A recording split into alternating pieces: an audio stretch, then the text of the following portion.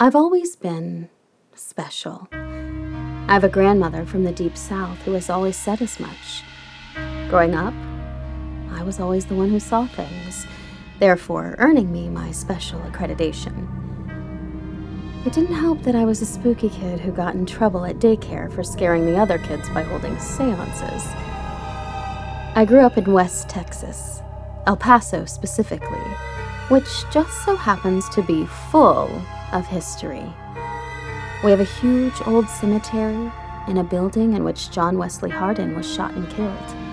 While I've only been to that cemetery once and merely driven past where he was killed, historic El Paso has merely played as a background for all of the paranormal activity I've lived through.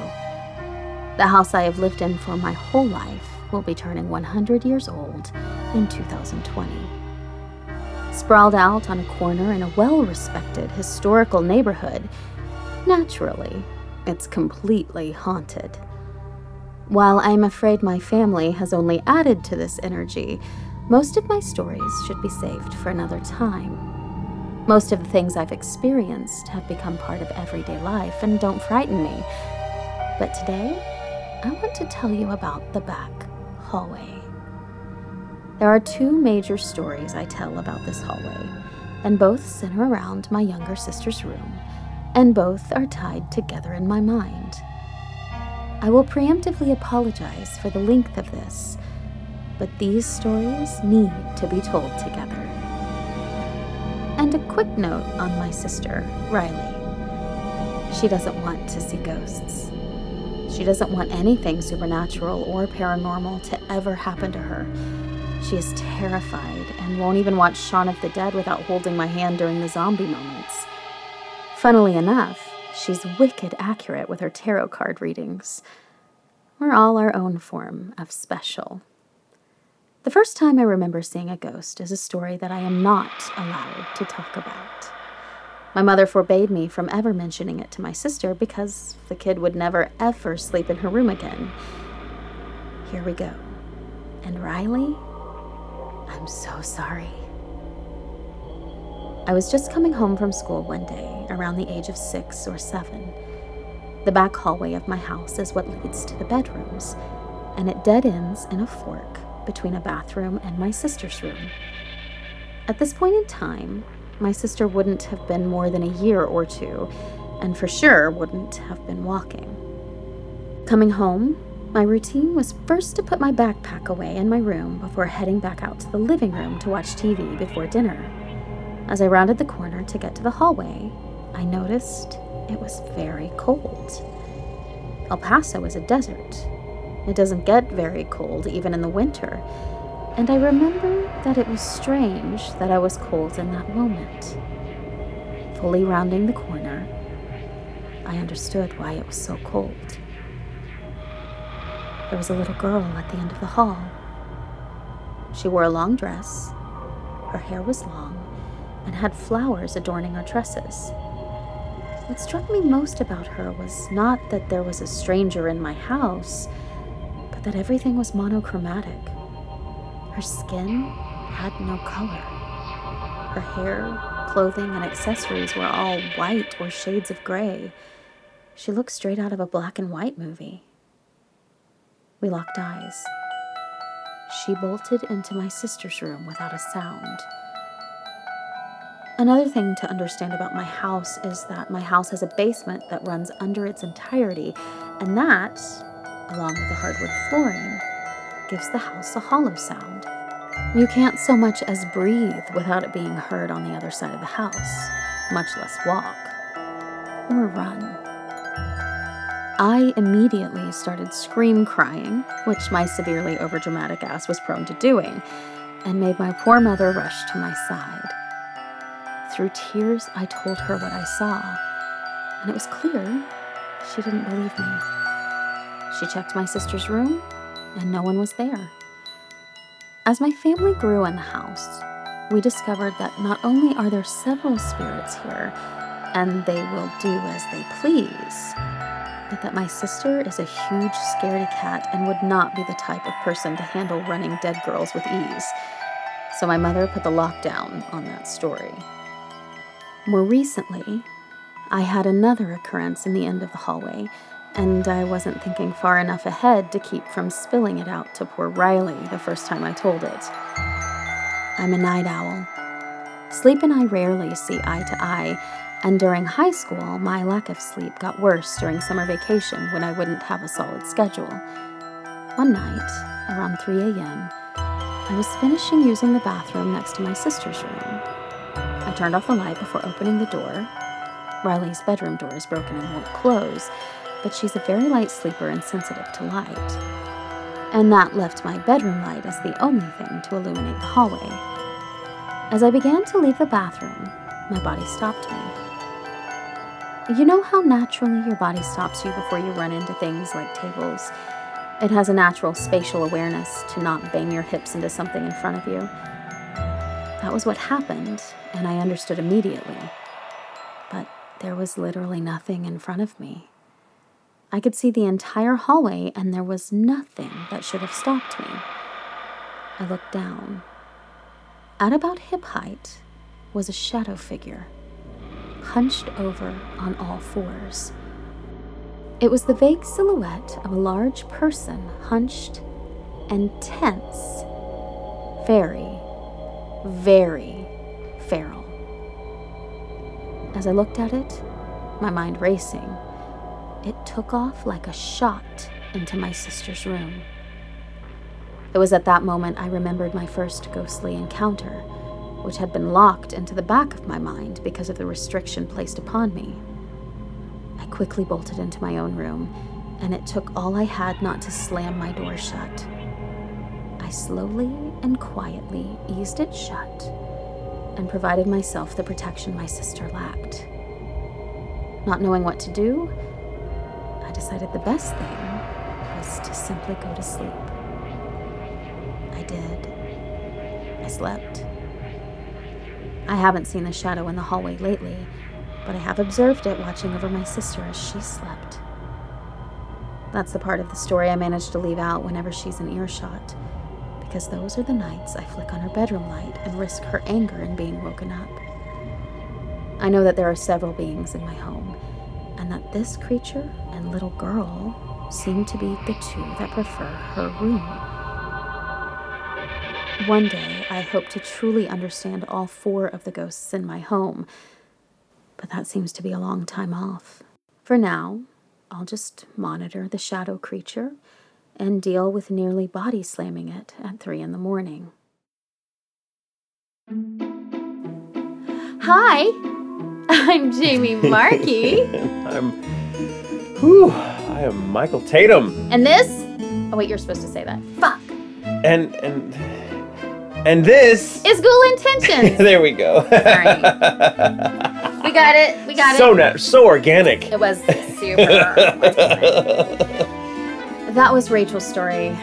Rachel, that was fucking terrifying. That was a really good story. I feel so bad for Riley. I do. I hope Riley does not listen to this. I suspect Riley does not listen to this show because Riley sounds like she's very, very frightened of these sorts of things. If you do, happy birthday early. Late. Merry holidays. Yeah, Merry Ghostmas. Wow. That's terrifying. So now don't get mad at your sister, though, if she flicks on the light. She's just trying to help. Man. Wow. Oof. The body, man, that's so real. The detail of kind of having that sort of spatial awareness and stopping, because that happens. Because there's something there. Oh. But it's better if there's something, you're like, why am I stopping for? There's nothing there. Then, there's a hunched over person on all fours. Awesome. Yeah, I would rather just think of it as like a Charlie horse than as an actual horse. Right. Running down the hallway. Human. Or I do enjoy feral human. That it ran into her sister's room and she was like, wow, that's a great story. I'm going to go ahead and go to bed now. Bye. I mean, some part of you has to be logical, but like, well, what the fuck am I going to do against a shadow person? Yeah. Well, how do you know unless At least one of us gets out. Yeah, right? Whew. Oh. Man. It was such a good story. Thank you so much. That was really, really good. What's our title for today? Today's title is Born Posthumously. Born posthumously? Why, that's absurd. Posthumously. Posthumously? Posthumously. Posthumously? No. A lot of people are born posthumously. And pre. And just sans humorously. Yeah, sans. Where does the quote come from? That's Nietzsche, right? It is Nietzsche. Friedrich Nietzsche. I'm saying it in the most pretentious way. I think that's how most people say Nietzsche. It. It's from the Antichrist. Oh, yes. Or Antichrist, depending upon where you are. But the full line is... It's not a book about the Omen, by the way. No. It's much worse. The full line is, some men are born posthumously. What do you suppose Nietzsche meant by that? That some men are only born after they die. That's true. Or that maybe, or that I think in Nietzsche, who did not have a very, shall we say, charitable view of humanity at large, probably thought, like most people are just born dead. Like they're just born dead inside. They've got no capacity for living. Oh, that makes way more sense. But I was really only applying it to the show. Yeah, well, I think he could have meant it, but he was a hell of a writer, so he could have easily meant it both ways. It was a hell of a lot of things, that Nietzsche. Oh, yes, he was. Bad boy of philosophy. Sure was. Mm-hmm. That mustache, though. Oh, God. He looked like a schnauzer. Oh, I had a schnauzer when I was a kid. Oh, she was such a cutie. What great dogs. No, Nietzsche was a fascinating thinker. He did a lot of things first. A lot of people were like, you can't think that. That's not a thing you're allowed to think. And he was like, but not only will I think it, I will articulate it clearly. And let me tell you another thing. And then he would do that. That applies to your story, correct? Yes, my story. Yes, because I'm dealing with a rather famous ghost who... It's interesting. It's not, when we're talking about people that... So here's the thing. I think when you look at the golden age of film stars, of film celebrities, it's fascinating to me to think that people like, say, Charlie Chaplin, Lauren Bacall, Sophia Loren. Yeah, they have a certain iconic status that even if you've never seen one of their movies, if you're a person of a certain generation who's never seen a silent film, you still know who these people were. And Marilyn Monroe, you may not have ever seen Some Like It Hot, but you know who Marilyn Monroe was. You can look at a picture and just know. It's like it's become, they've almost become a kind of, these people have almost become larger than life. They're just a shared memory of all mankind now. Right. And I think that happens because back in the day, I think theater, going to see films back in the old day was a very special experience. It was much more akin to going to see a play, and which we'll get all into this when I kind of get into the story.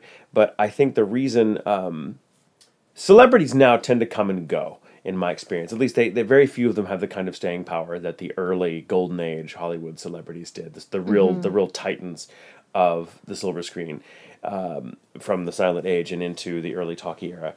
I think that's because now it's all so available. You can watch it whenever you want on your phone, on Netflix, this, that, and the other, which is great. But I think because of it, we don't come prepared to retain what we watch as much as we would if it was a once in a lifetime thing. So going to see a movie back in the day was like going to see a play. You were going to see something you would probably never, ever, ever, ever encounter again. Home video was not a thing. If you were growing up in the 30s, 40s, and 50s, it was a one-time if you were lucky enough to go see a motion picture, that'd probably be the only time you saw it. Because it was only in town for a few weeks before it would move on, and you may not have the time or the money to go see it more than once. So people get dressed up. It's why all those movie houses were so opulent, because they were big things. It was almost like a house of worship. Yeah. They were usually the first places in town to have AC, which is great for business, but just new people packed the place out. You couldn't have a room that size in the summer without AC. So these were the first places, and I think it just made the experience. I think audiences came prepared to hold on to what they saw. Right. And so they walked away with this memory of these giant, 3 or 4 story faces of the Marilyn Monroes and the Bogarts or the Chaplins or the Buster Keatons, Lillian Gish, God, another one. I mean, there's so many. But when you think about it, there's also the difference in the way that it's covered, right? The media coverage is totally different now.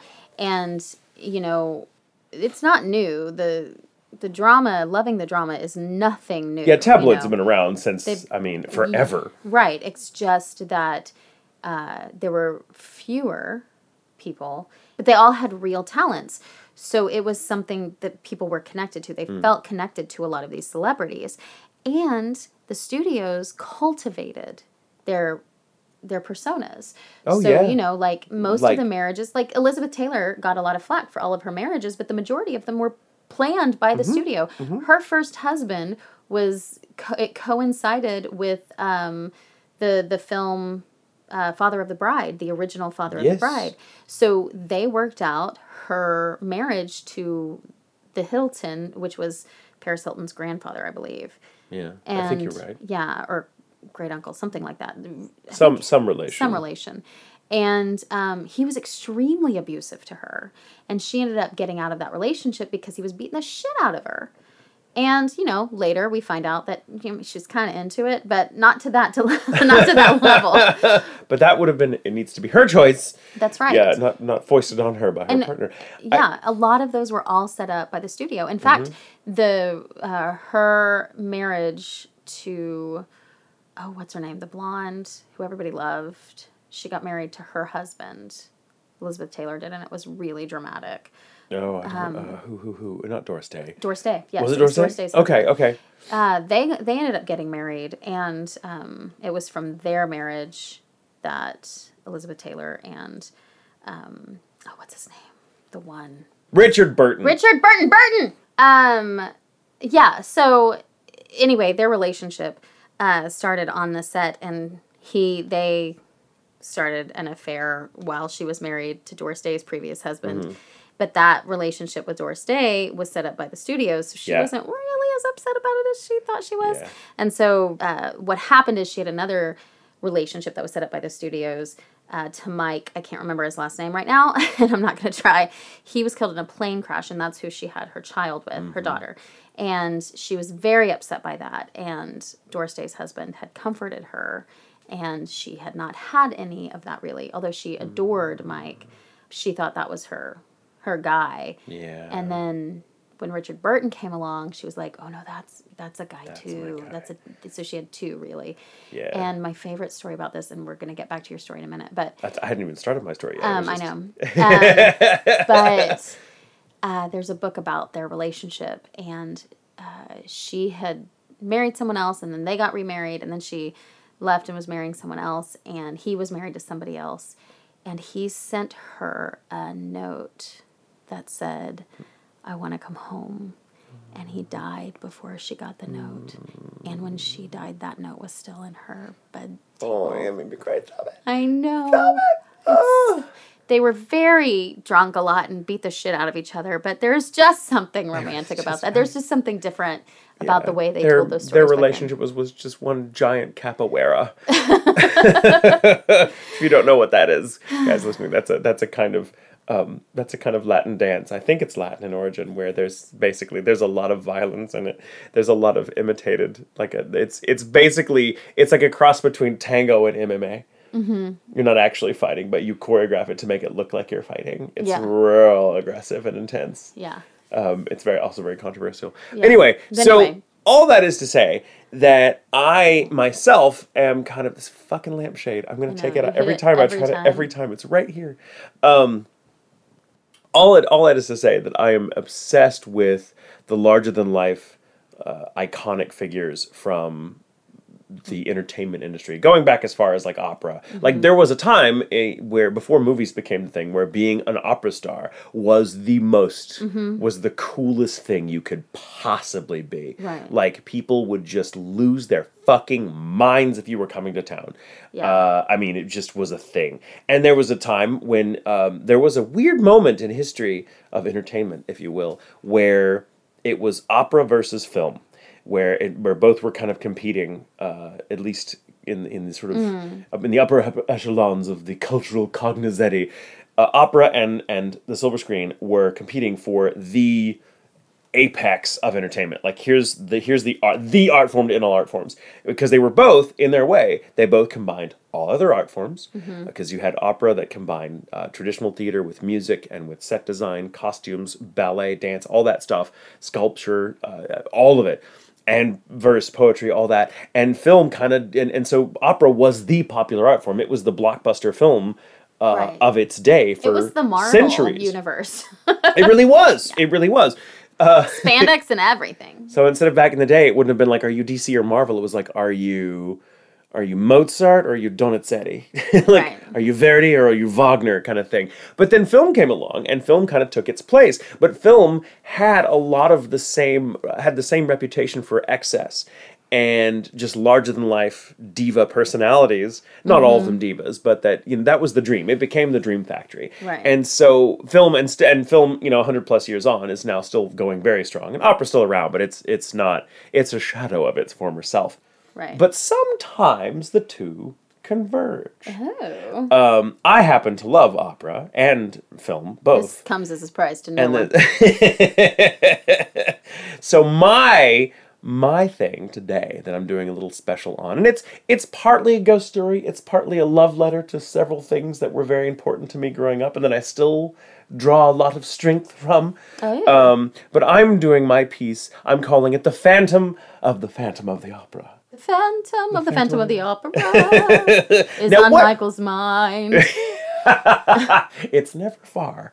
What do you know about the Phantom of the Opera? Just as a cultural force. I'm talking in any form. Most people know the musical. Some people know the various, dozens of film versions in the book. Yeah.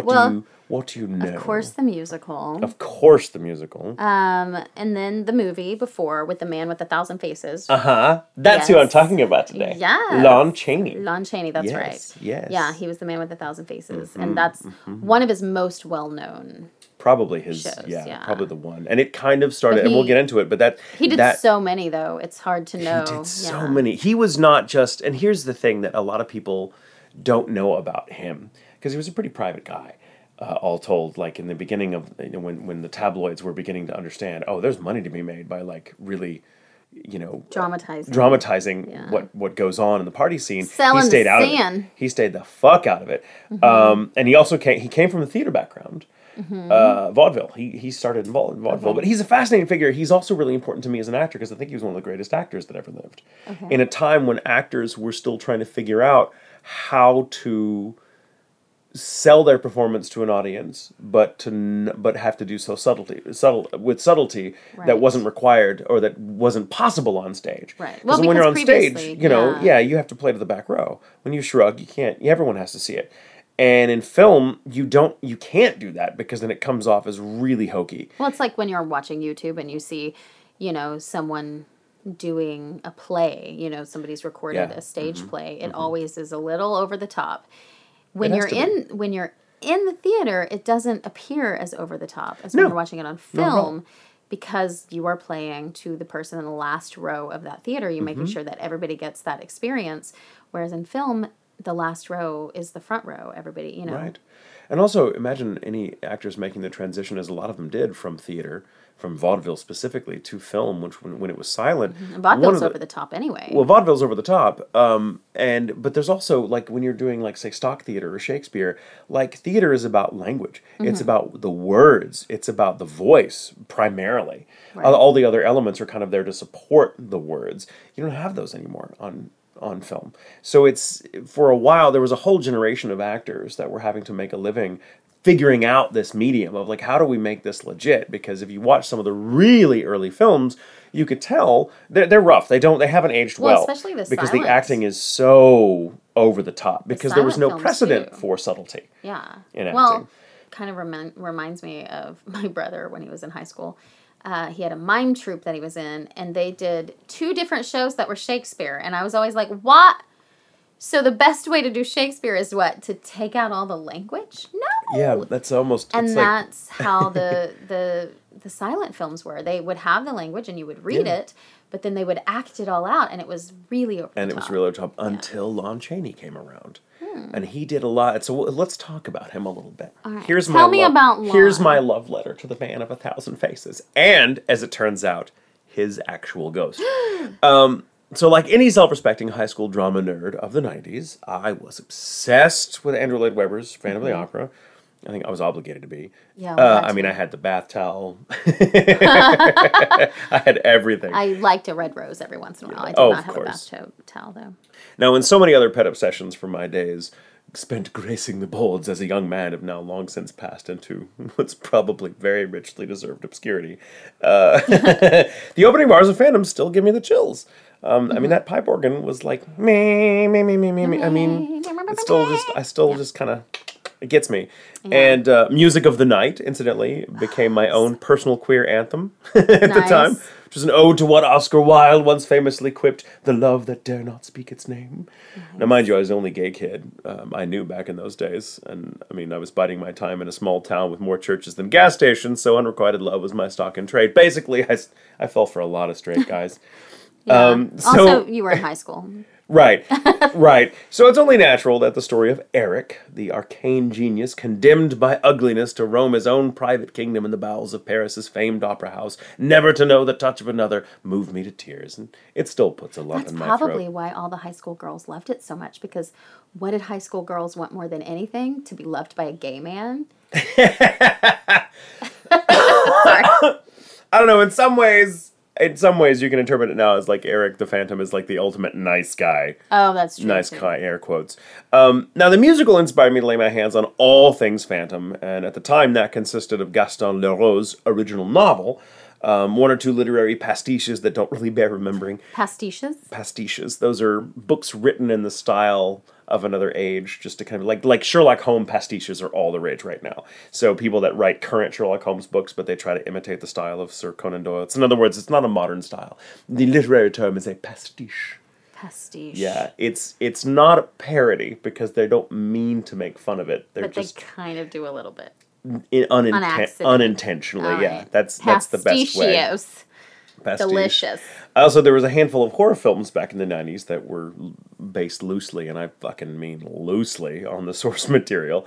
I devoured the original novel in a night. So many fluid shirts that we loved in the 90s. Think about it. You got the Phantom. You got Interview with a Vampire. Oh, you got The Crow. You got, like... Where do we find these before Hot Topic? That's when Hot Topic was birthed. Right? It was birthed out of the blousy shirts of the 90s. I had a Phantom outfit that I made, that I put together myself. Shit. I devoured the original novel in a night, and I later reread it in French, which took so much longer. Of course you fucking did. Now, I have to say, the story has aged better than Gaston Leroux's style, which is a little stodgy, but I'm still kind of fond of his attempt to marry the cold eye of detective fiction a la Edgar Allan Poe with the almost suffocating glamour of high gothic melodrama, which is, if you've never read the novel, that's basically what it is. Like, the story is great, and the story has positively mythic dimensions. Like, I think the story holds because it really gets us in like, a place where we're like, you could write it anyway from Sunday, and I would love these characters and what they're going through and be fascinated by them. Right. So the excesses of Leroux's style are very forgivable because the story he happened to stumble upon was just so resonant and still is. But of all the dubious treasures that my teenage obsession brought me to in the Phantom days, the one to probably leave the most lasting impression, even more so than Andrew Lloyd Webber's musical, was the silent 1925 horror masterpiece starring Man of a Thousand Faces, Lon Chaney. Now, I'm going to say this to all our listeners. If you haven't seen it, please treat yourself. I know it's old, and I know that some young people think, well, it's like why they were making movies before they were like knew how to make them. And it's not true. It's not true. There was so much artistry and cool shit that went into these movies. There are some fucking gems from that era that have aged incredibly well. And that one, his nose alone is... Oh my God. Well, we'll get into that. Okay, so, I mean, personally, if you can watch Lon Chaney's performance as the Phantom and not be moved, I don't want to fucking know you. To see him bring the doomed Eric to life is to watch an actor at the height of his powers play a game at the edge of possibility. The iconic unmasking scene in which Christine, his hostage, creeps up behind him while he's playing the pipe organ and she rips off his disguise. We've all seen it. If you haven't, you can find it on any number of places.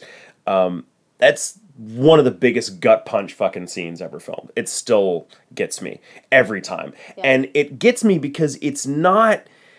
she does it and like we see the camera like sees his face before she does. you know, because she's behind him and he rips it off and his face just kind of erupts out from under the mask, and he's just horrified, you know, that she's done this, and then he swings around, and so we see his face for like a good couple of seconds, and it's horrifying. And then he turns around, and the camera changes angles, or we change angles, and we see it from her point of view, and he's like stepping toward her, and he's got his finger outstretched, and he's walking toward her with this accusatory finger, and he slowly blurs into a close-up that transfers into something else. And I don't care. You can look at that face for it. It was really ballsy for them to stay on his face as long as they did, because one, you'd think in theory it would lose effect, because now we see it and whatever, but it doesn't. It's still, the longer you look at it, the harder it is to look at, because it's so realistic. And that's the thing, like, it's his Phantom, the Eric, is really, he's hideous, he's grotesque, but it's so realistically done that it's not so over the top that you'd think someone was playing a prank on you if you saw that face in Starbucks. You'd think, oh, that poor fucking guy. Ooh, maybe I'll go somewhere else. You know, but you wouldn't think, what the fuck? That's a you know, you wouldn't think it. And that's and we'll get into that, but that was part of Chaney's artistry, is how good he was at making these monsters believable, both through his performances and through the makeup. Now, so the unmasking scene deserves its reputation, but there's another one I want to touch on for a second. It's because I'm surprised the final moment of the film doesn't get more attention. Chased by an angry mob bent on ripping him to shreds, Eric reaches the edge of the Seine with nowhere to go. In a desperate attempt to get in one last barb, he plunges his hand into his coat, pulls out a clenched fist, and raises it as if to throw something, probably an incendiary device or some kind of evil talisman. The mob stops short of him on either side. Eric's reputation as a sorcerer is sufficient to hold them at bay. He flashes a wicked smile. After a moment's impasse, the smile breaks into a full-on cackle. He opens his hand to reveal nothing. Embracing his fate, Eric continues to laugh as the mob engulfs him and beats him to death. There's so much to unpack about his choices as an actor in that scene that, like, all I can do is just tell you to fucking watch it. It's so effective, even almost 100 years later. Through the grain and the weird speed differences in film from back then. Like, it's still, you're like, oh my God, that's such a human fucking moment where he's like, I'm gonna die, but I'm gonna get one last fucking joke. That moment has stuck with me ever since I saw it when I was 16. So Chaney's reputation as one of America's foremost character actors that was capable of disappearing into roles as diverse as, for example, a Chinese immigrant in the 1922 film Shadow, and as Quasimodo in the first film version of Hunchback of Notre Dame, is well earned. Of the 10 films he made with the granddaddy of horror cinema, Todd Browning, who directed the first Bela Lugosi Dracula, one of those films has gone down in history as the most sought-after lost film ever made. It's called London After Midnight, in which Chaney plays both an inspector, amateur hypnotist, and a terrifying-looking fellow known only as the Man in the Beaver Hat. The film was lost in the great 1965 MGM vault fire, sadly, but production photos survive that show a jowly, sunken-eyed atrocity in greatcoat and eponymous hat with 2 rows of pointed teeth bared through a hellish grin. It is the stuff of nightmares. Also, I'm pretty sure, the inspiration for the Babadook. Ew. What's remarkable is that Chaney did the makeup himself, just as he did for Quasimodo, just as he did for Eric, just as he did for his entire rogues gallery of sympathetic grotesques. Now, Chaney was born on April Fool's Day, 1883, in Colorado Springs, to deaf-mute parents Frank H. Chaney and Emma Alice Kennedy. In fact, his grandfather, Jonathan Ralston Kennedy, founded the Colorado School for the Deaf, where they met. A childhood spent communicating to his parents in graceful, deliberate gestures, accentuated, I imagine, with dashes of pantomime, shaped Chaney for the stage. He took to vaudeville in 1902 and made a great success, traveling all over the country in stock productions of every stripe. He married singer and fellow vaudevillian Cleva Crichton in 1905, and a year later fathered a son, Crichton Tull Chaney, who would go on to follow in his father's footsteps as Lon Chaney Jr., but more on him in a little bit. The family toured together for 4 years before settling in California. For reasons no longer known, Chaney was, after all, intensely private. On April 30th, 1913, Cleva burst into the Majestic Theater in downtown Los Angeles, interrupted a rehearsal for the Kolb and Dill variety show Chaney was directing, and attempted suicide by chugging a glass of mercuric chloride. Holy shit. Now, miraculously, she survived, but the damage to her throat forced the poor woman into early retirement. Though he successfully sued for divorce himself, Chaney's own stage career never recovered from the scandal. He did what many veteran actors did when the burgeoning film industry began eclipsing vaudeville's appeal. He signed on with Universal.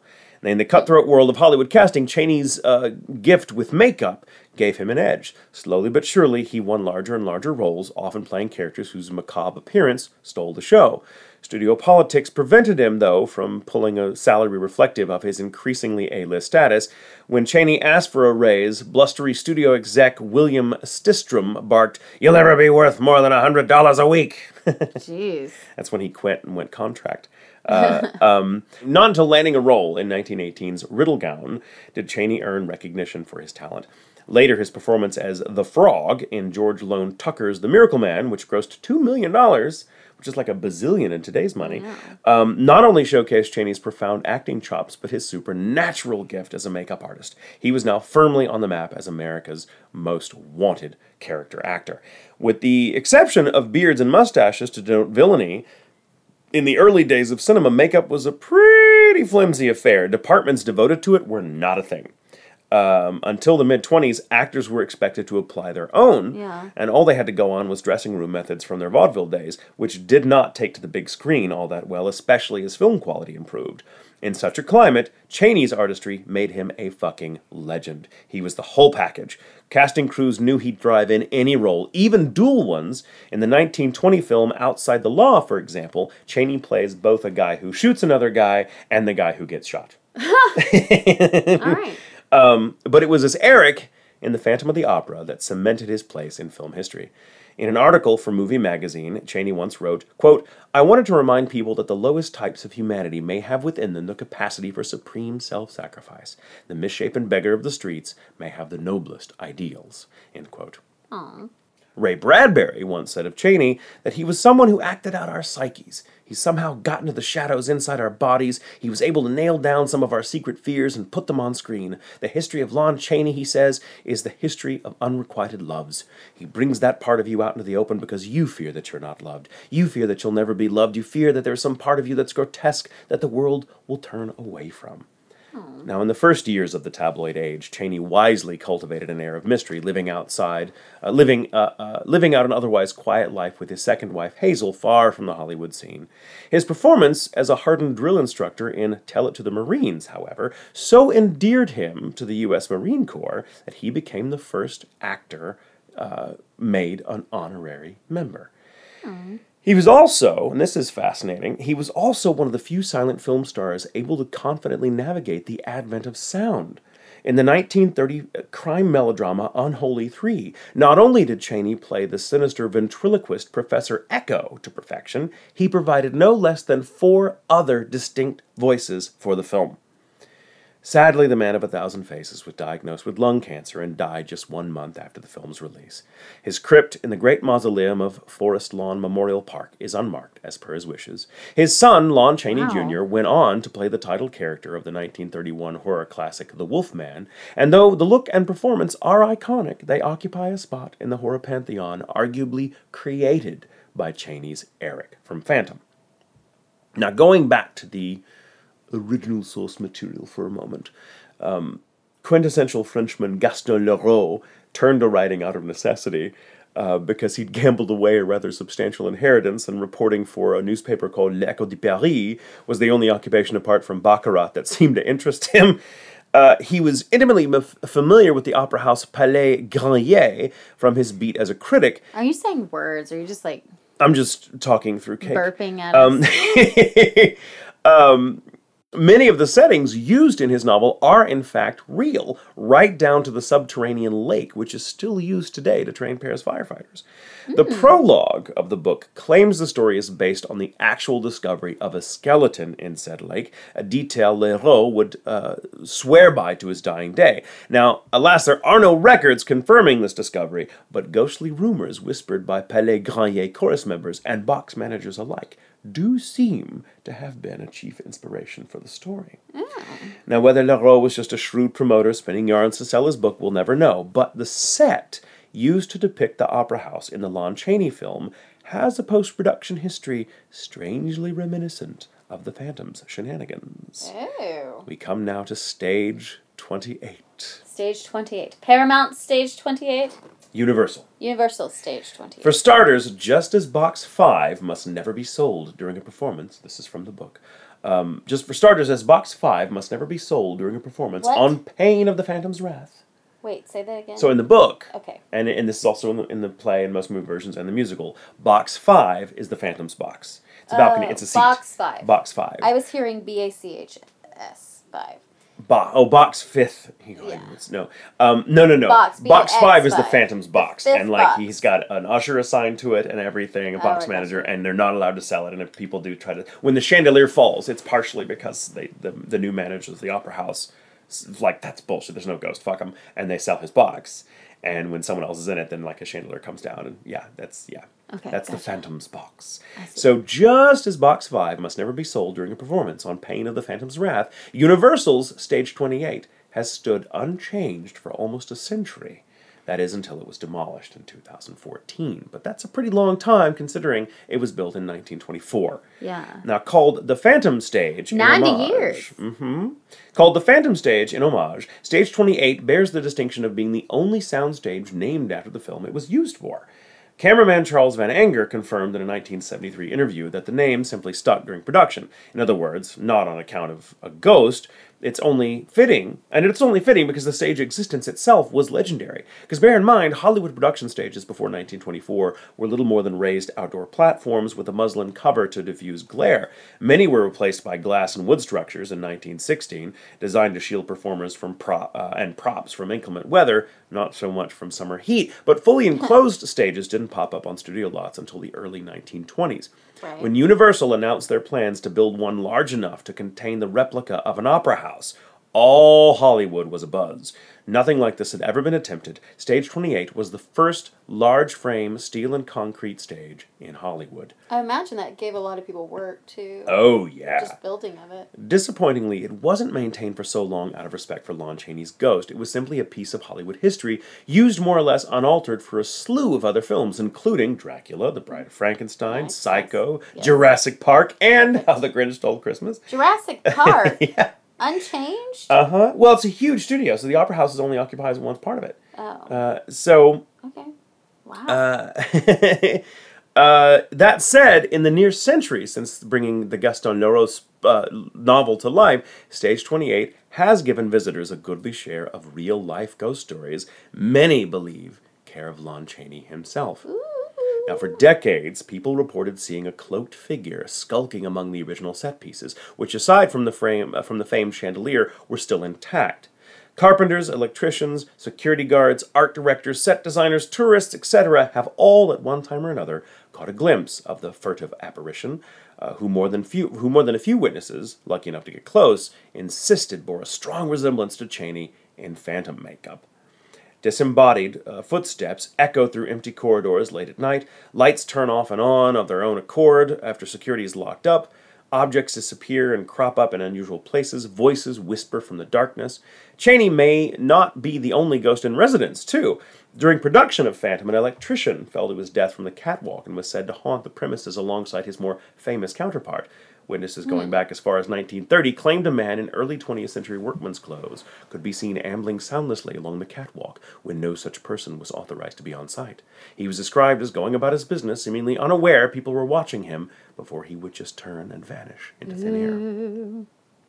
Now, when the television series The Ghost Whisperer filmed on Stage 28... which we've talked about being super haunted. Cast and crew seldom got a moment's peace.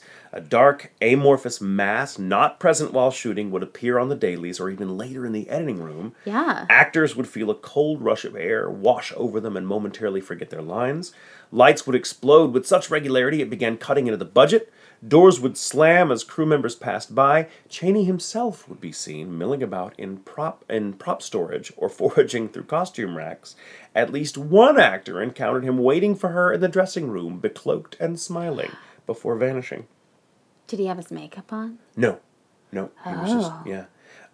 Fortunately, though Stage 28 was torn down to make way for more modern attractions, the opera house set from Phantom is still gloriously intact and stored away for future use. Perhaps, some speculate, as part of a dark ride inspired by the film, which would be fucking awesome. That would be so Please cool. get on that, Universal.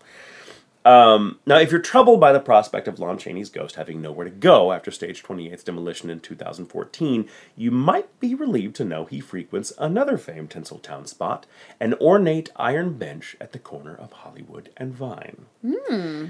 Put there by City Councilman Norris Nelson around 1910 to help offset what he considered to be the preponderance of ugly, ad-covered wooden benches lining the sidewalk, Lon Chaney's Iron Bench got its name for the frequency with which the legendary actor waited on it in the early years of his film career. The bench, you see, had long been the preferred spot for anyone looking to be a day player. Casting agents or their assistants would drive by, motion young hopefuls into their car, and escort them to the set. Chaney followed this hallowed tradition and used the bench as we might use LinkedIn. Oh. Or as a construction worker might use Home Depot. Right. Yeah. Later, anointed by fame, Chaney remembered his industry roots and often collected would-be extras from the same spot, giving them parts in whatever film he was working on. Now, after Chaney's death in 1930, pedestrians reported seeing his ghost sitting at the bench alone in broad daylight, as if waiting for a casting agent to take notice.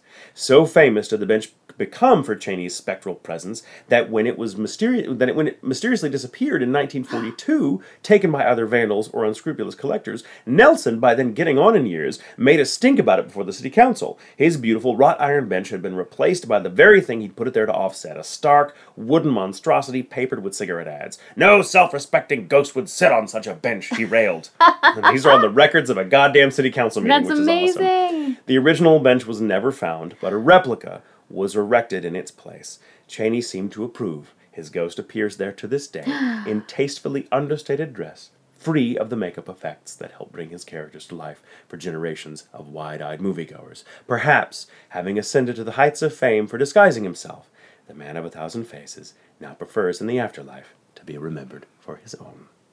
Aww. Oh, that's so sweet. Yeah. And also sad because he's hunting.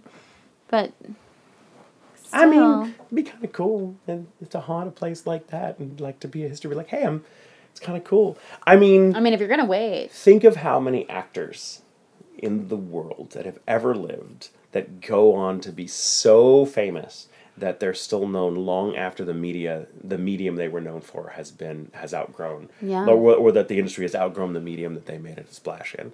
That's very rare. I mean, when you think of like Chaney was one of thousands of actors in those years that no one remembers, and he's the one like that we not only remember like his. What's cool too, little side note. So Lon Chaney Jr., who played the Wolfman, and that's of course an iconic image. When Universal like put out stamps, like commemorative stamps, there was Lon Chaney's the Phantom right next to Lon Chaney Jr.'s the Wolfman, and Frankenstein and Dracula all had their stamps together. And I think the Creature of the Black Lagoon. Why can't I say lagoon? Nice. Crab rangoons. Delicious. Yeah. That was awesome, Michael. Thank you. Yeah. Gay Lon Chaney. Yeah. I think there was also a famous actress who saw him, who worked on set with him when she was really young, and she was like, "That's how to act. Okay, that's how you do this." And it was either Lana Turner or it was Marlene Dietrich. It was one of those very famous, iconic actresses that was like, "Oh, you really?" She worked with Chaney on the set of one of his earlier films, and she was like, "Fuck, he's brilliant." It's like, is it Betty Davis with Peg Entwistle? Betty Davis with Peg Entwistle. Yeah. Wow. So crazy. Thank you. Yeah. I need a beverage. I do too. Then I've got a story for you. I can't wait. Okay, hold on. And we're back. All right. So although we feel the need to like act like there's a commercial break. I know. When there's none. Well, because not for at them, this there's moment. no break. It's That's just right. it's continuous. But maybe there might be. I don't know. There might be. It's whenever good. ads like a start little intermission music. That's right. Okay, so first part of my story is we must. Story in parts. It is. We must talk about Ed and Lorraine Warren. Oh yeah, Lorraine passed away. She did. So the Warrens investigated over 10,000 cases of paranormal activity in their lifetime, with careers spanning over 65 years. Some of those cases, some of the cases include the haunting that The Conjuring was based off of. Yep. Amityville, the Demon Murder, Werewolf, Smurl Family, Stepney Cemetery, Borley Church, Union Cemetery, and the Haunting of Connecticut, or the Haunting in Connecticut. Sorry. The whole state. It really is. I mean, Lorraine Warren has said that there's not a city in Connecticut that's not haunted. I know. I believe it. I mean, I've never been there, but I just assume. It's small, so it makes sense. Ed Warren... People just don't want to leave. It's right? so nice. Ed Warren was a famous self-taught demonologist and paranormal investigator with his wife, Lorraine Warren. Lorraine was a psychic, clairvoyant, and a light trance medium. She was also very devoted to her Catholic faith and said her faith was both her protection and her drive.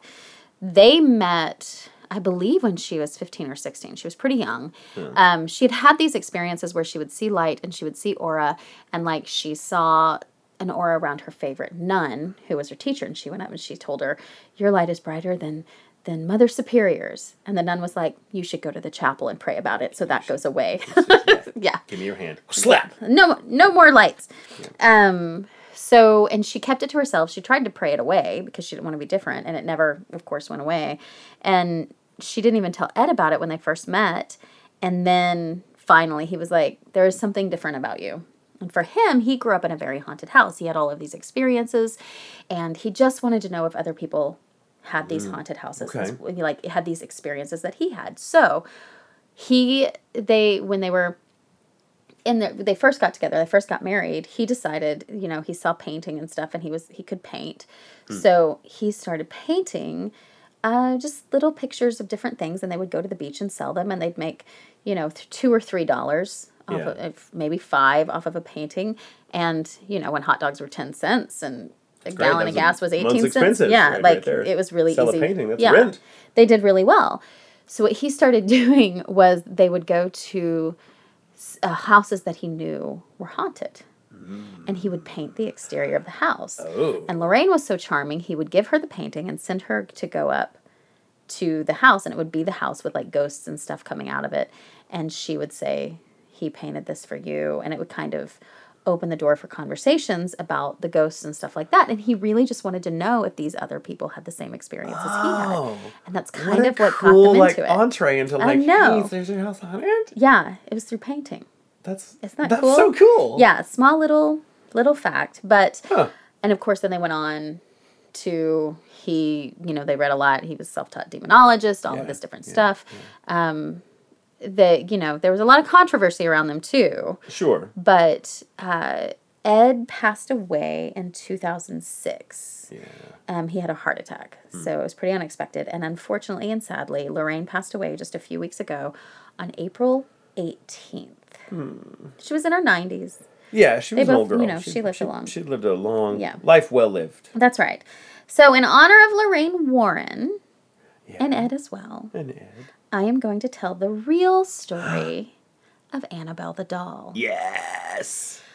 Are you ready? I'm so fucking ready. I'm so ready that I said yes in my demon voice. I didn't even mean to. I was like, yes! Okay, first of all, if you've seen the movie Annabelle, forget about that. Yeah, I have seen it, and I did forget. Good. Forget everything you saw about it. You didn't even have to tell me. This is, what I'm going to tell you is the real shit. Okay. Annabelle is not, as was shown in the film, a porcelain doll, which you knew. I knew that. Yeah. Porcelain dolls are terrifying. I fucking hate them. But gigantic-headed Raggedy Ann dolls. That's what she was. Are even more terrifying, if you ask me. Well, this particular one is. Fabric face, red yarn for hair. She was a Raggedy Ann doll. And she is a Raggedy Ann doll. With the movie, Lorraine Warren didn't mind that it strayed from the story so much because the point was to be careful of inviting something in. Right. So they were okay with that. It's just loosely based is loosely based on the truth. You got to figure, and everyone has to know, like, they're going to fuck up my story somehow, and it just creates a gap that I can fill with opportunities to tell the story. Like, it's still, however close or far the movie may be from the actual experience, it just gives you an opportunity to promote the actual story. The actual story. So, Yeah, so here's the actual story. She had a good attitude about it. That's right. The real life Annabelle story began in 1970. Donna, a nursing student preparing to graduate, was given a doll by her mother as a birthday present. The doll was an antique Raggedy Ann doll that her mom had found in a hobby store. At the time, Donna lived in a tiny apartment with her roommate, Angie, who was also a nurse. Donna placed the doll on her bed as a decoration and left it there without giving it a second thought. However, within days, Both Donna and Angie noticed that there appeared to be something very strange and very creepy about the doll. It mysteriously seemed to move about the house. Relatively small movements at first, such as a change in position, but as time passed, the movement became more noticeable. Donna and Angie would come home to find the doll in a completely different room. Sometimes the doll would be found with its legs crossed or its arms folded, and other times it would be found upright, standing on its feet. Nope. All by its fucking self. No. Yeah. All by myself. I want you to be over there and all by yourself. All by yourself in another fucking hot forevermore. Just gonna toss that shit in the bin at Goodwill. Ooh, yeah. On several occasions, Donna left the doll on the couch before leaving for work, only to return to find the doll back in her room on the bed with her bedroom door closed. How many times would that have to happen for you to take a match to the goddamn thing? I would never have a doll on my bed. Fuck that shit to begin with. It would take me once to be like, nope, yeah. That's going. Yeah, bye. This has got to go. I'd be like, I'm going to give this as a present to someone I don't like very much. That's right. This fucking creepy ass doll not only moved, but seemed to be able to write as well. What? About a month into their experiences, Donna and Angie began to find messages on parchment paper that read, "Help us" and "Help Lou." We'll get into who Lou is in a minute. The handwriting looked as if it had been written by a small child. Incidentally... Or a doll without fingers. Right. Oh. But... That's terrifying. They didn't have parchment paper in their house. Yeah, who has parchment paper in their fucking house? They didn't, so where did the fucking parchment paper come from? They had no idea where it was coming from, and not to they had no idea what anything was going on. So one night... This is insane. I know. It's details like that sell me, because no one would try to pass that off as the truth unless it fucking was. Parchment paper? What? Right. So one night, Donna came home to find the doll had moved again. This time, it was on her bed. Now, this was pretty typical of the doll, but for some reason, she knew this time something was different. Something was wrong. A sense of fear came over her when she inspected the doll and saw what looked like blood drops on the back of its hands and its chest. Seemingly from nowhere, a liquid red substance appeared on the doll. No. It's like I had a... Michael silent screamed. I just silent screamed. Do you ever get so nervous that you yawn? Yeah. That just happened to me. I was like, no! Their doll has stigmata. Yeah. The way he threw his head back, and it was like a yawn, but it was a silent scream, and then he shook his head. It was pretty amazing. I'm sorry you guys missed that out. It was really just pretty... You have to imagine it. Yeah. So, what the girls had thought before then, that is maybe there was an intruder coming in, trying to freak him out with a doll, writing stuff, like bringing parchment paper, doing all of this shit. But after the blood shit, they decided, just the blood, no shit. The blood, no shit. Yeah, I don't. The doll wasn't having There's no shit, diarrhea. as far as I know. That'd be really gross. They realized at that point that they were terrified and decided it was time to get some help. So they contacted a medium who performed a seance to help them figure out what the fuck was going on. During the seance, they were introduced to the spirit of Annabelle Higgins. She had lived a happy life, but tragically, when she was 7, her lifeless body was found in the field where the apartment complex would later be built. Ooh. The spirit of Annabelle related to the medium that she felt comfort with Donna and Angie and wanted to, quote, stay with them and be loved. Oh. Naturally, both women felt compassion for Annabelle and her story. It's a trap. So Donna gave her permission. It's a fucking trap. To inhibit the doll and stay with them. Inhibit the doll, meaning inhabit the doll. Oh, inhabit. I was like, inhibit the doll. Yeah, I said inhibit, but I meant inhabit. It's like, that's cool. You can stay in my doll and continue, leaving weird messages on pieces of paper we don't keep around the house and bleed from, your head and you your can hand. stay, just no more bleeding. Okay, thanks, babe. You can stay, just, maybe if you're going to, help out around the house a little bit. A little bit. If you're going to walk around, maybe pick up some trash. Yeah. So they were soon to find out, however, that Annabelle was not who she appeared to be. This was no ordinary case, and definitely no ordinary doll. It wasn't Raggedy Ann. She was really windy, and she was there trying to sell hamburgers. No! So you remember Lou? Uh-huh. Let's talk about Lou. Oh, Lou. He was a good and true friend of Donna and Angie. This is what I'm saying. I love that it's past tense. Good I don't think and Lou's true going to friend. end up well. Well, at the time, he was good. He was a good and true friend. He had never liked the doll, and on several occasions warned Donna that the doll was evil and she needed to get rid of it. Evil, I say. Good and true friend. You're looking at me. You were looking at me with a look that says, "Get rid of your fucking dolls, Tatum." I can't imagine why I would look at you. One doll. I have one doll. So did Donna and Angie. Donna. Fair. Okay. Donna, of course, at this point thought it was just a little girl. So she ignored Lou's requests. One night, Lou awoke from a deep sleep and in a panic. At the time, I believe he was sleeping on their couch. He had been suffering from reoccurring nightmares, and he'd had yet another one. Only this time, something seemed different. Much like sleep paralysis, which we've discussed, he felt as though he was awake, but he couldn't move. He looked around the room, but didn't see anything out of the ordinary until he looked down at his feet. What can you possibly imagine poor Lou saw at his feet while he was laying down? Annabelle. He did. Standing there with a Diet Cola and a charcuterie board. That would be amazing. He did see the fucking doll. Annabelle began to slowly glide up his leg, move over his chest, and then it fucking stopped. Within seconds, though, the doll was strangling him. Paralyzed and gasping for breath, Lou, at the point of asphyxiation, blacked out. When he woke up the next morning, he knew it wasn't a dream. He became determined to rid himself of the doll and whatever spirit had possessed it.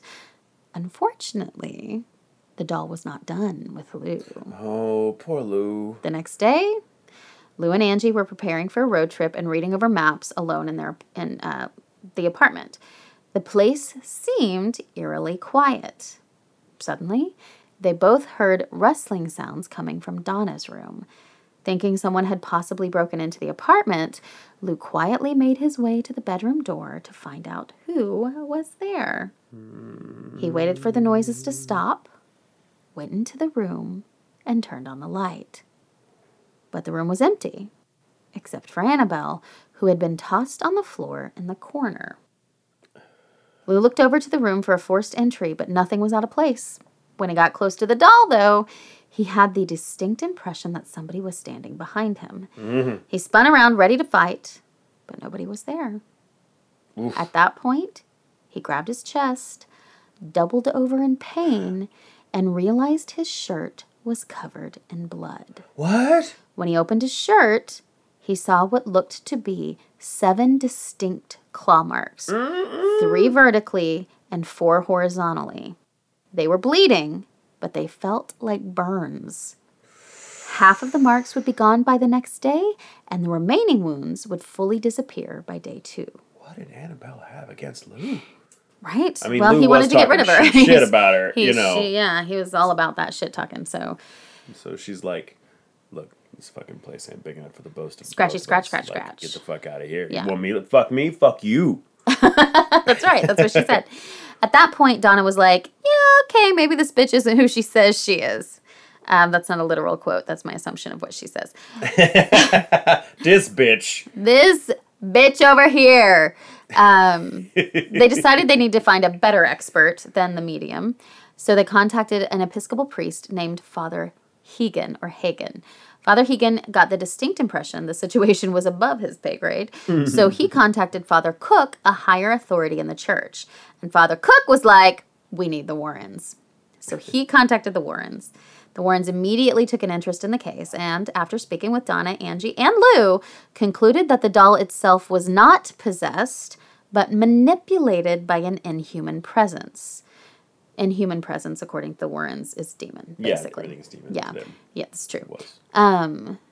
Also, the seance thing, she was totally against seances. Yeah, because she you was never know very, what she's like, no, don't fucking give them. Ouija boards, seances, mediums, anything like that. Even though she was a medium, she was like, don't do it. So, according to the Warrens, spirits do not possess inanimate objects like houses or toys. They possess people. An inhuman spirit can attach itself to a place or object, though, and this is what occurred with Annabelle. Some spirit was manipulating the doll to create the illusion of it being alive in order to get recognition. However, the spirit was not looking to stay attached to the doll. It was looking to possess a human host. Yikes. So the demon had like a doll, and it was just practicing with the doll before it moved on to a real flesh and blood person. Yeah, it was trying to get attention with the doll so that it could move on, so it could get the trust of a person, right? They believed a spirit, or in this case, an inhuman demonic spirit, was essentially in the infestation stage of the phenomenon. It first began moving the doll around the apartment by means of teleportation to arouse the occupants' curiosity, in hopes that they would give it recognition, which, of course, they fucking did. God damn it, Jamie. Are we fucking this all up? Are we just inviting a bunch of demons into our homes? No, not us. Then, predictably... Because we do all this. No, not with dolls. Not with dolls. I do. Well, you keep that in your fucking house. Not over here. Okay, so then, predictably, they made the mistake of bringing the medium into the apartment to communicate with it. Let's see. Lorraine Warren thought all of that shit encouraged demon activity because, of course, everything was demons then. The medium, who did not know what she was dealing with, allowed the inhuman spirit to prey on the girl's emotional vulnerabilities by pretending to be a rather harmless lost young girl. When Donna gave it permission to haunt the apartment, it only increased the spirit's power. Since demons are negative spirits, it set about causing patently negative phenomena to occur. It aroused fear through the weird movements of the doll, the materialization of disturbing handwritten notes, the symbolic drops of blood on the doll, and ultimately through attacking Lou and leaving behind the symbolic mark of the beast.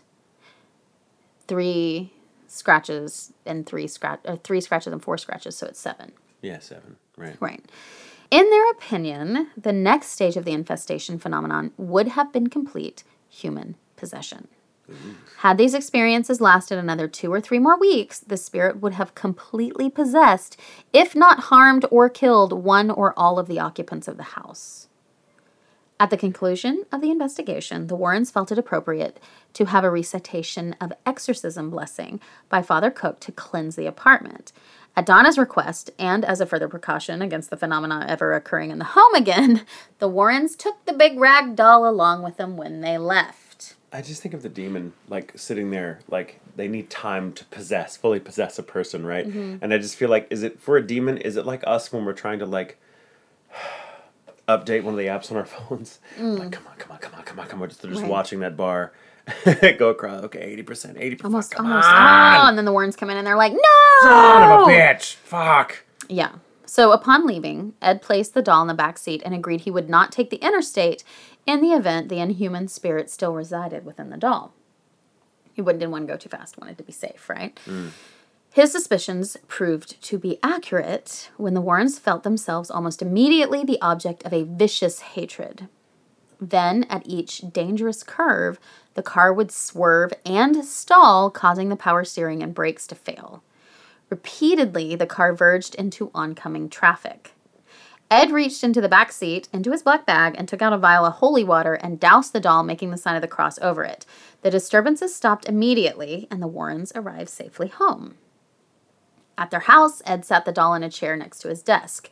The doll levitated a number of times in the beginning, then seemed to fall inert. During the following weeks, however, it began showing up in various rooms of the house.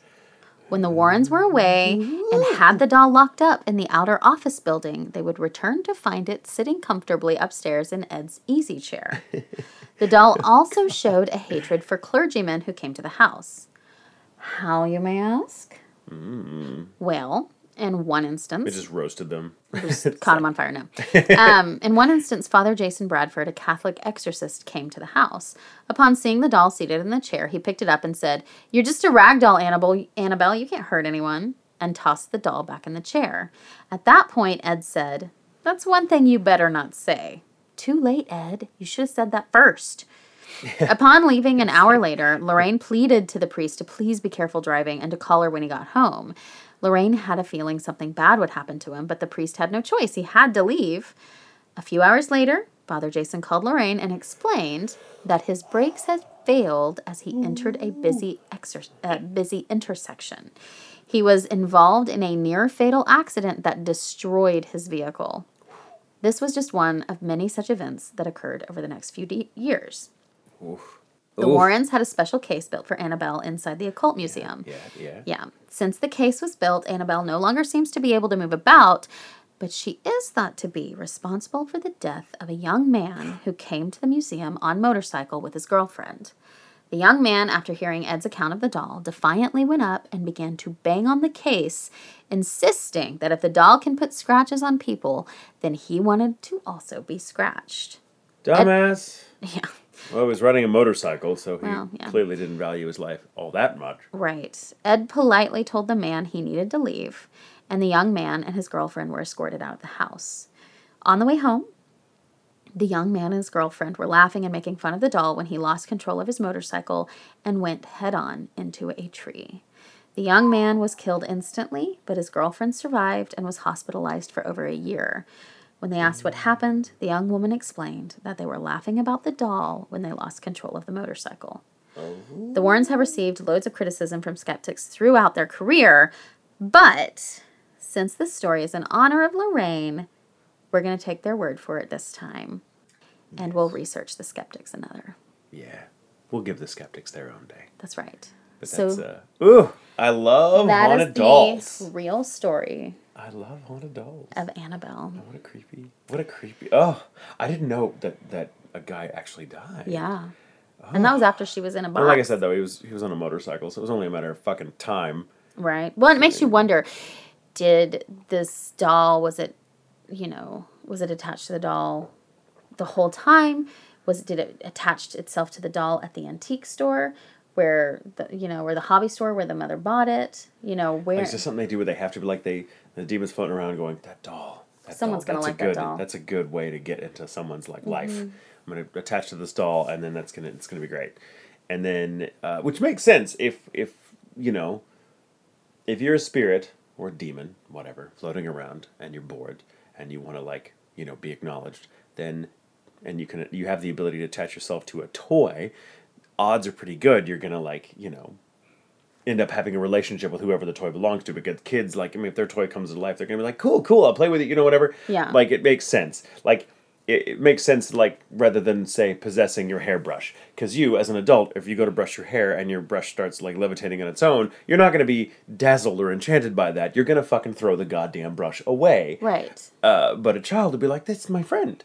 The doll's my friend. So, but maybe something about taking possession of the doll. Of course, I'm just talking out of my ass here. But maybe something about taking possession, or not possession, but, attaching yourself to the doll limits your ability. And now, the demon's, stuck with the doll because the plan didn't play out. It's like, fuck, right. I took this gamble. I took this gamble with this doll, but it's inhabiting the doll, and the doll is inhibiting the demon. Right. Ooh. Well, and I feel like, I don't know, the whole, and we've talked about this a little bit before, but the whole demon thing, I just feel like they're not as common as people want them to be. I think spirits are more common, and if there is an asshole in life, is probably an asshole in death. In pagan times, and sometimes now, there's the common belief is that they're just spirits. They're just spirits, whether they're originally living people, or whether they've always been spirits, or whatever, we don't know, and that they're utterly ambiguous. They can be bad, they can be good, depending on their mood and the context they're in. And, demons, in fact, in ancient Greece, demons were considered, they were the equivalent of a guardian angel. They weren't there, it's more ambivalent than that. They weren't necessarily there to protect you. They were there to usher you to your fate, your destiny, whatever that was. Yeah. So it's possible to have a good relationship with your demon. according to the ancient Greeks, this all comes from Socrates. It's possible to have a good relationship with your demon if like you're on, if you're on the right path, your demon's like kind of, things are working out for you because your demon's making sure like, oh, cool, you're where you should be, so I'm going to be like your bouncer. Right. Your bodyguard, your voice of encouragement or whatever, or your voice of inspiration, your muse. But if you're on the wrong path, then the demon's like, going to give you shit until you're on the right path. And if you stubbornly refuse to get on the right path, that demon's going to be your worst fucking enemy. Right. Was the thinking. And it was daemon. It wasn't demon. Was a later. Yeah, it was D-A-E-M-O-N. Yeah, but demon is a corruption of that word. Right. And it was just later thought like demons have a role to play in other non-Western religious practices where they're just considered like, sometimes malevolent, but usually just completely non-human spirits that couldn't fucking care less about people. Right. If we get in their way, then they're like, yeah, fuck you, I can do stuff. But they don't necessarily seek us out. And like the guy I was telling you about in the episode we did about the Cottingley fairies, Lethbridge thought of energies attached to a place were the result of tragedy happening there. But what came first, the chicken or the egg, he couldn't say. But like these spirits attached to these sites where there was a lot of bad energy or a lot of like cumulatively bad energy that whatever, and that energy could attach itself to people and cause things to happen. Mm-hmm. Well, and you also have any other kind of like the idea of a land spirit, the idea of there are a lot of spirits that are, I believe, that have never been human. Yeah. But that doesn't necessarily mean it's just demons and angels. I'm not saying whatever is happening with Annabelle is not a demon. It seems pretty dark and creepy, and it definitely seems like a spirit that has a dark side. It does have a dark side. Definitely, it doesn't issue the idea. It's up to no good, is what violence. It is. But maybe the spirit of Annabelle just hasn't found the right relationship yet. That's true. We've all been our worst selves in a bad relationship. Needs to go to therapy and set some boundaries. That'll really help it out. Like Robert the Doll is a great example. I think Robert the Doll is a fascinating. Well, I'll do that story sometime because I'm obsessed with Robert the Doll. A lot of the skeptics say that a lot of this story and some other stories, like the Twilight Zone doll, which is probably why I have a fear of dolls. That they came from. Goosebumps was a little after our time, though. A little bit, but a little bit. It was Twilight Zone. I didn't really read Goosebumps until I was reading it with Jean-Luc. But the old Anthony Hopkins movie called Magic, where he plays a ventriloquist and his dummy is possessed. Oh no! It's a young Anthony Hopkins, and it's worth seeing because of his performance. Yeah. But it's not. I mean, it's not a great film. I wouldn't say. Well, film. I don't think it's bad or good. It's somewhere in between. It's a demon of a film. All right. Well, there you go. There we go. But yeah, there's just so much, in that when it comes to that. But yeah, they're Robert the Doll and that Twilight Zone. Yeah. They believe, the skeptics believe, inspired the story, but it's definitely creepy. It is creepy. And they touch on it a little bit in The Conjuring, but it doesn't go into that much detail. Well, just because so the doll I have is this really cool, tall witch. She kind of looks like Maleficent, and I got her for Halloween, and I just decided to keep her up because she's so fabulous. And I have her like on one side of the couch, and when our friend Devin comes over and he stays with us, he sleeps on the couch, and he hates that doll. I get it. But he's like, God damn it! Now that it's here, I'm like, do you want me to move it? He's like, no, because now I'm gonna go to sleep, and I'm gonna worry about waking up and seeing her there anyway. Yeah. So if she's gone, it's worse, and if she's here, like he's like, either way, I'm gonna either wake up if she's here, and I wake up and she's not there, I'm gonna freak out. If you move her and I wake up and she's back where there, I'm still gonna freak out. So I'm just gonna fucking put on my face mask and I'm just going to pretend like I never saw it. Yeah. But I find her to be a very helpful Well, that's great for presence. you. That and the picture of Robert the doll that I have. That's right. That I asked. That's too many dolls. Well, one's just a picture for me. of a doll. Still too many. But I've seen Robert the doll twice in person, and it's quite an experience. Yeah, the first time it was, we were by ourselves, and it was during the day, right as the museum, the East Martello was about to close. So we had the place to ourselves, and the curator or whoever took our tickets was like, "Oh yeah, Robert's over there, and we just want to see that." And she was like, "Yeah, he does some stuff, and just be respectful, ask if you want to take a picture." And we did, and it was kind of cool. You could kind of, we were keyed up about it. Right. You keyed up. Being in Key West. Thank you for getting that. I didn't even mean to make that pun. It's instinct. And but we saw him in daylight with we were the only people in the museum besides the curator, and it just felt interesting. It felt weird. It felt like we weren't alone. And another time we went the next year or a couple of years later, and we went at night. When if you go on a ghost tour, they actually take you the back door of the East Martello, or Martello, I may be saying it wrong, and into Robert's room. He has his own little room, and you go in there, and that's the only part of the museum that's open after dark for the ghost tour specifically. And you go in there and with a group of people, and they give you the little EKG readers or whatever, and they go crazy. EMF detectors. EMF, that's the one, not EKG. Right. Yeah, you go in there with medical equipment and and then. You take everybody's blood pressure. Yeah. But it's really weird to see the shrine of letters people have written to Robert over the years. Because there's so many that they have to kind of put them in rotation. So they just, as new letters come in, they take old ones down. And a lot of them are like, oh, Robert, it's so cool to see you. But a lot of them are like, I am so sorry I was mean to you and yelled at you or took a picture without your permission because goddamn my life fell apart after I left Key West. So I'm just saying. Be careful. But I find Robert to be very helpful. Well, good. And very nice. So glad for you. If he's evil, then I guess our evils just dovetail perfectly. Well, great. I'm so happy that that's happening to you. Is that doll the reason you don't like being over at our place after dark? No, I don't mind being over at our place after dark. I was going to say, I'm like, because I guess I think about it, you don't really come over to our place after dark very often. It's parking. That's why. Oh, yeah. It's the parking. It's bullshit. Parking sucks. Oh my God. Well, thank you for telling us the story of Annabelle. Problem. I am fascinated by that. And thank you for your Lon Chaney story. And thank you everybody for listening to Dual Intentions. Alive and otherwise. Give us, those good reviews and subscribe if you haven't subscribed. And submit them stories. Submit your stories on the website, ghoulintentions.com. Follow us on Twitter. Follow us on Instagram. Follow us on Facebook page. Buy shirts. Buy the shirts. And take pictures of yourself wearing the shirts. We'll post them. Someone took a picture earlier today on Twitter, cosplaying as me. I was like, well done. Nice. Thank you for that. Anything else? Am I forgetting? I feel like I'm forgetting. We're probably forgetting something, but it's fine. Oh, your quote.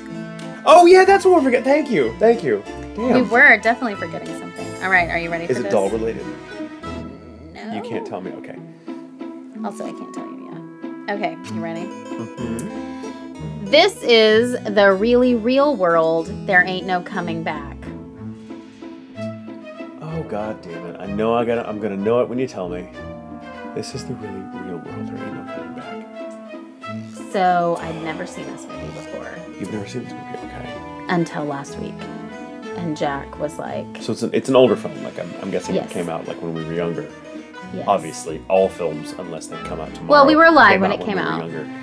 This was like 90s. Yeah, and I'd never seen it. Jack was like, "You have to see it." Is it The Last Action Hero? No, okay. I've seen that. I was thinking about that one the other day. And I'll say it came out in 94. 94, okay. I did not expect it to be what it was.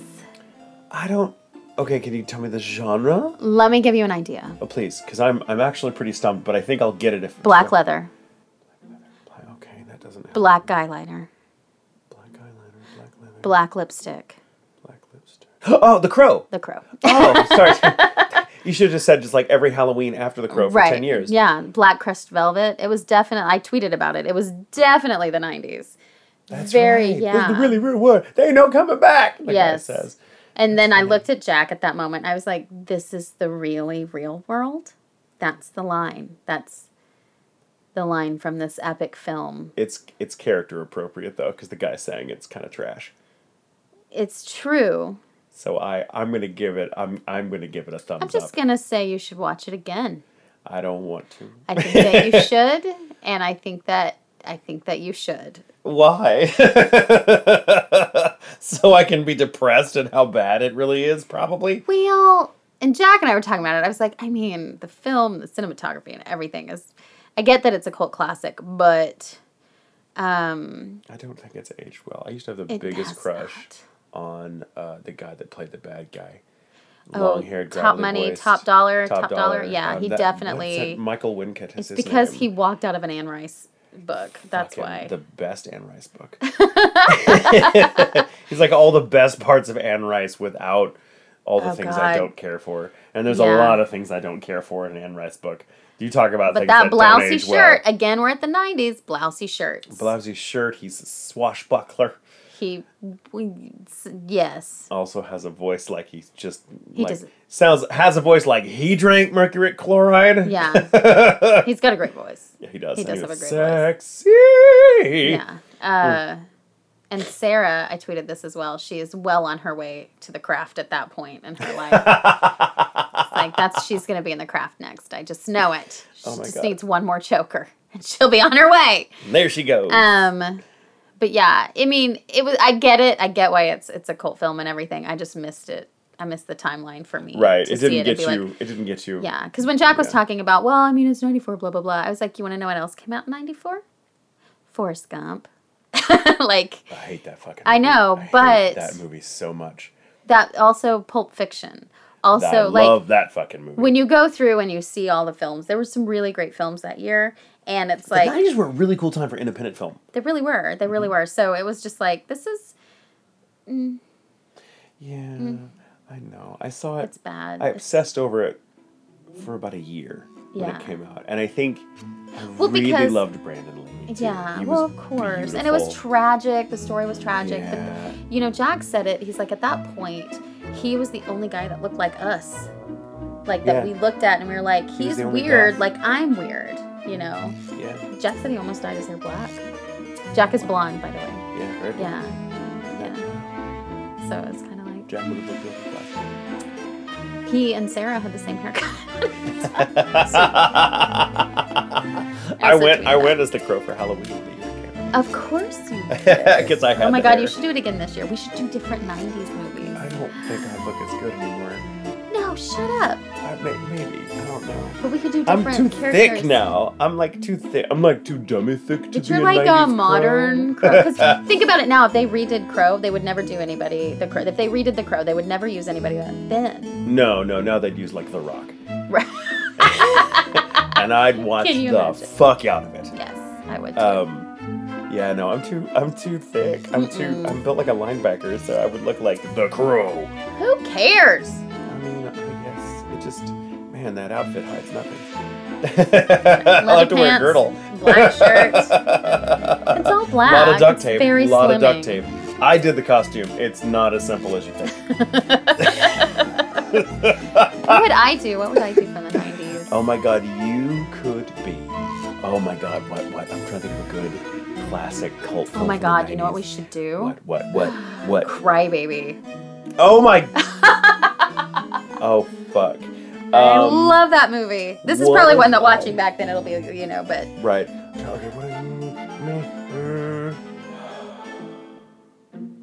All right, well, on that note. Sorry, we're going to have to think about it. Reveries about the 90s. Anyway. So yeah, thanks again, guys, for listening. And remember, it's okay to sleep with the lights on.